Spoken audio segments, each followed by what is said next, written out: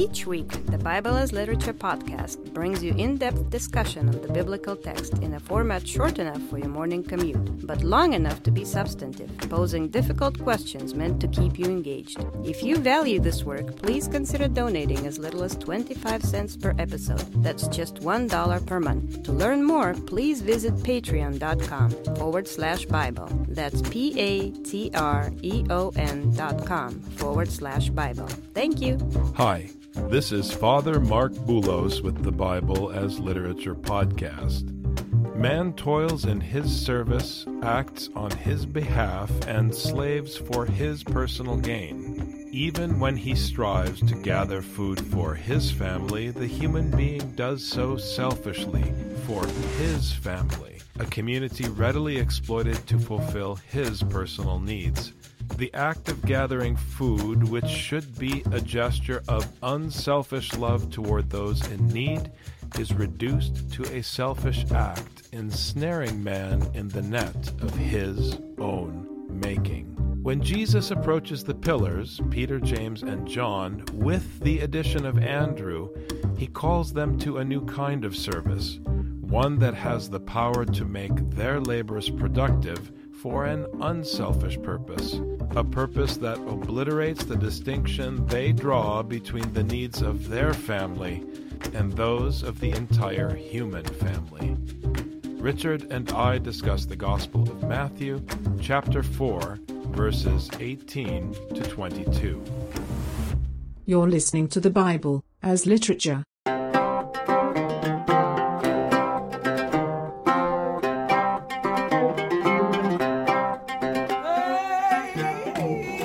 Hi, this is Father Mark Boulos. And this is Dr. Richard Benton. And you are listening to episode 241 of the Bible as Literature podcast. In his letter to the Galatians, St. Paul refers to Peter, James, and John as the pillars, using a word that elsewhere pertains to architecture. He's fulfilling this mechanism from the Old Testament of the destruction of Jerusalem, the destruction of the temple. But he locates the thing that holds up the earthly temple. Remember, Jesus is the head of the corner in the New Testament. Later, when people expand on Paul's teaching in the narrative. But in Galatians, Paul, who was once called Saul, is sent to attack Jerusalem and to tear down the temple. The locus of that judgment are these three characters.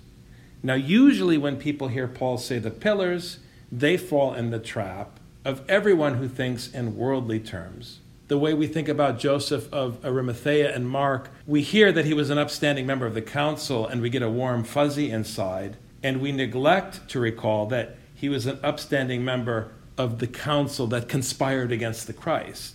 And here we hear that these gentlemen are pillars, and we think they're upstanding members of the community in Jerusalem. But that's not a positive thing. When Paul again talks about them being pillars, he's talking about them being pillars in something that he has to tear down. They were called in order to teach this teaching to the Jews and to the nations, but then they decided that the nations were not worthy of this teaching, that they needed to become Jews first, undermining the very teaching that they received. This is a great setup here in Matthew because we see what the original calling was and what it was supposed to be and what the original intention was and how the actions of James and Peter in Galatians go against precisely what they were called to do.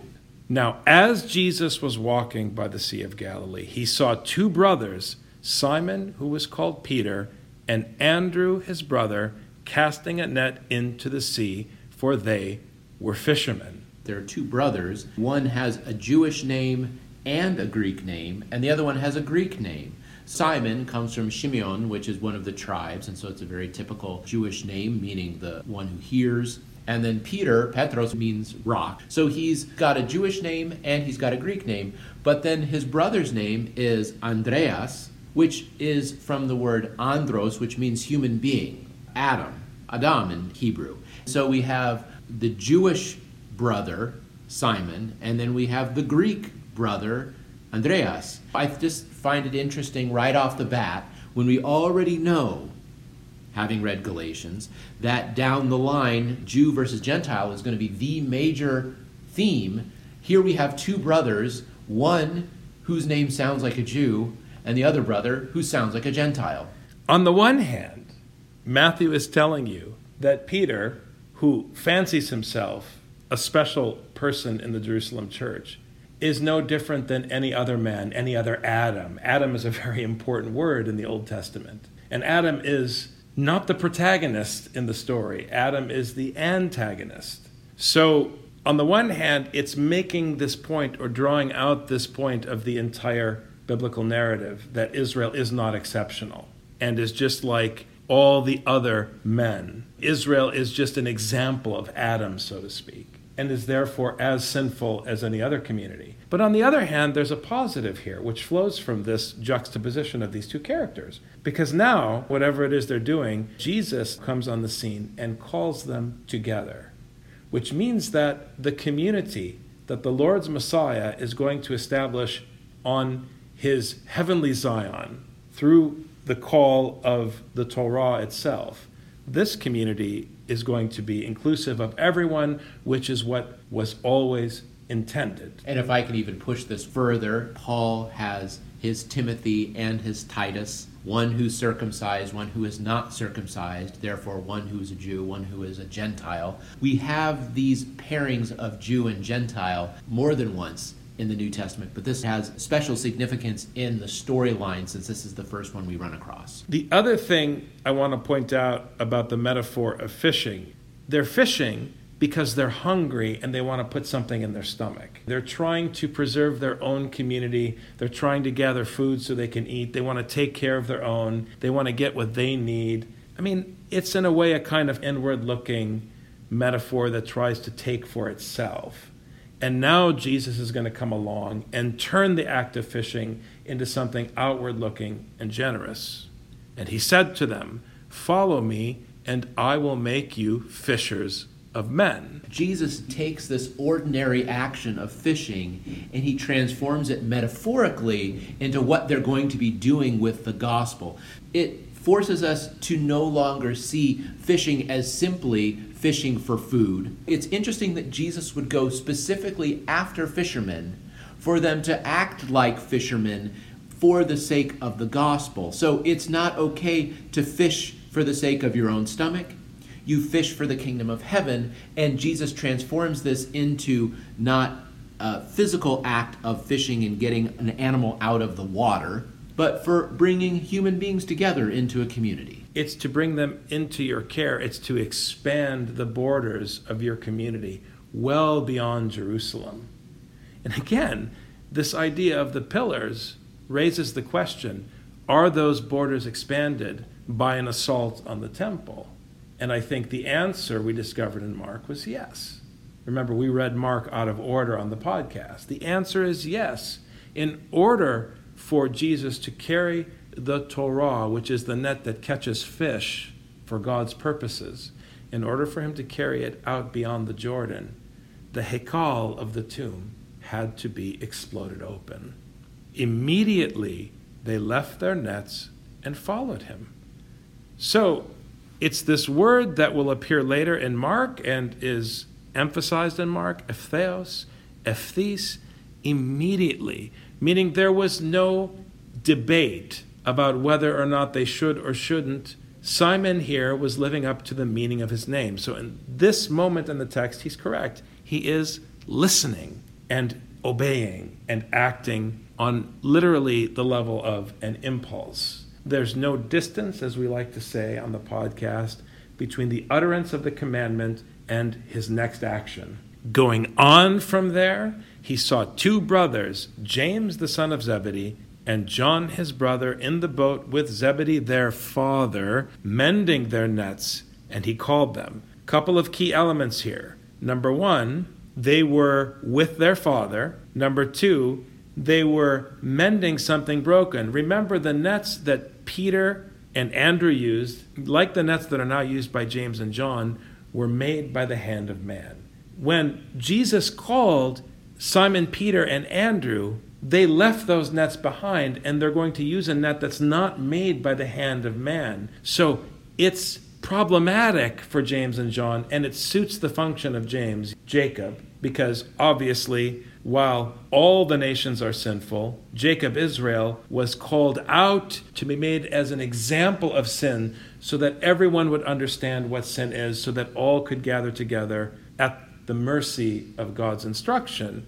It's interesting here that they're trying to fix the thing that they made. So Jesus is intervening to stop that worldly toil. It doesn't produce anything. It's the work of men's hands. He's intervening now once again to call them. When you leave a father, you're leaving a teaching.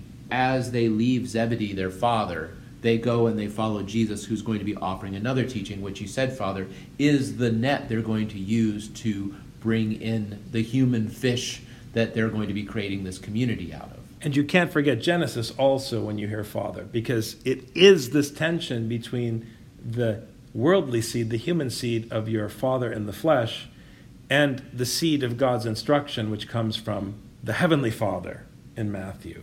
So here, they're mending something worldly, and they're clinging to their patrilineage. And Jesus is saying, leave your patrilineage behind. Remember, this is Matthew. It began with a dismantling of Israel's patrilineal heritage. And now, Jesus is challenging Jacob, Israel. It's a metaphoric name. He's challenging Jacob, Israel, and John. Once again, leave it behind. Just put down what you're working on with your hands and leave the home of your earthly father, because he's not your true father in Genesis.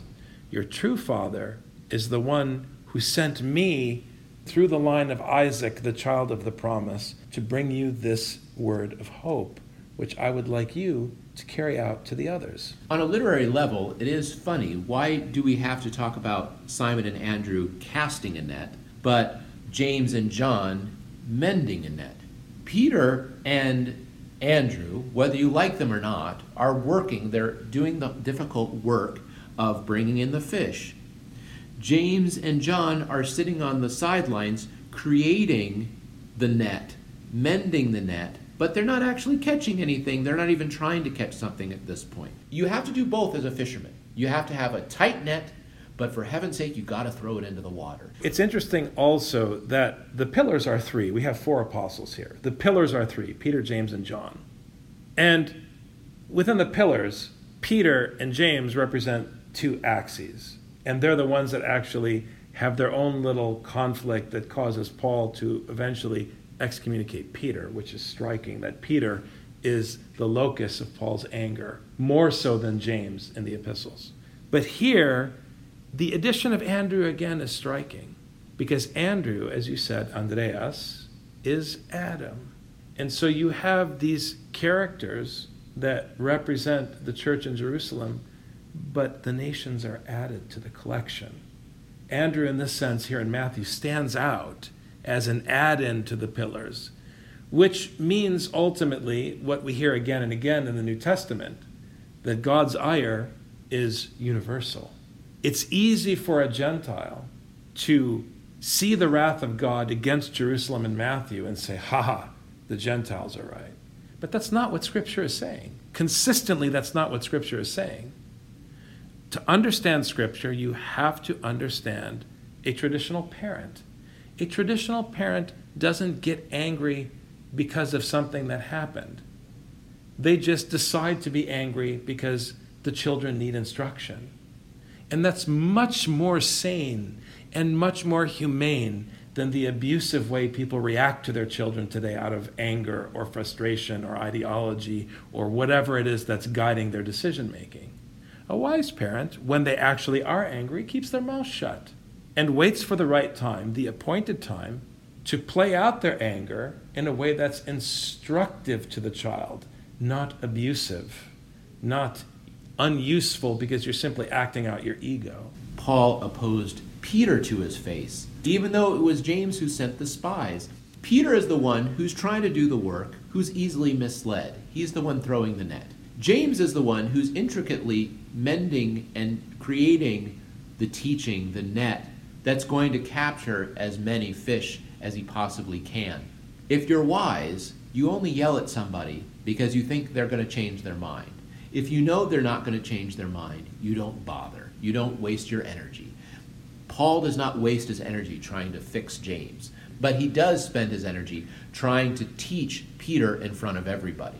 The fact that Peter is the one who casts the net and James is the one who mends his net, I think can be played out as a metaphor later on. We'll see how this goes, but you can see how this affects the way that they approach other human beings and the way that their teaching brings people into the community. It's interesting also that James was the head of the community in Jerusalem. So one would expect Paul to take out his wrath, so to speak, his functional wrath, to take it out on James, but he takes it out on Peter. It's an important observation. The other point, though, about this calculated wrath, Scripture is calculated wrath. It's not actual wrath. It's a functional wrath. It can turn at any time. So God could express his wrath against Peter, who represents his people, but he could turn and express his wrath towards Andrew. That's the point of the genocide, so to speak, in Deuteronomy, though they wouldn't have used that term in the ancient world. God took out the people that were here before you, and now he's offering you this place. That means that he could take you out. So you cannot hear this and say, they're the bad guys and we're the good guys. No, everybody is ultimately Adam. Israel is called out, and I'm really hitting on the point that Father Paul made Tuesday because it flows very nicely with what we're hearing today in Matthew, Richard. Israel is, as we hear in Romans, made an example of. This is what man is. So here the pillars are trying to say, those are those men over there, but we're something different. And God is saying through his teaching, no, see, Israel, this is what men are. And all the men, Andreas, all of the human beings are the same thing. All of you are deserving of my ire, and I can turn on any one of you at any time. And here's the catch in Scripture, or if you will, the blessing. I can turn on you for your sake. Immediately they left the boat and their father and followed him. The boat is the community into which they're trying to catch something. They're abandoning that community, and they are abandoning the genealogy in Matthew chapter 1. So here they're acting correctly. We can hope for the best for James and John, James being Jacob, but we know that Jacob is Jacob. Jacob does what he wants to do, no matter what God tells him to do. So we'll see how it ends up for them. Jacob will stumble. Peter will stumble.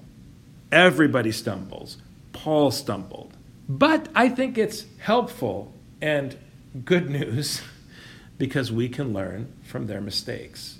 Not lift them up as examples, but learn from their mistakes so that when we stumble in the same way, it's not that we're not going to stumble, we would recognize our stumbling and immediately recognize how Scripture can get us out of the net we've made with our own hands. Thanks very much, Dr. Benton. Thank you, Father.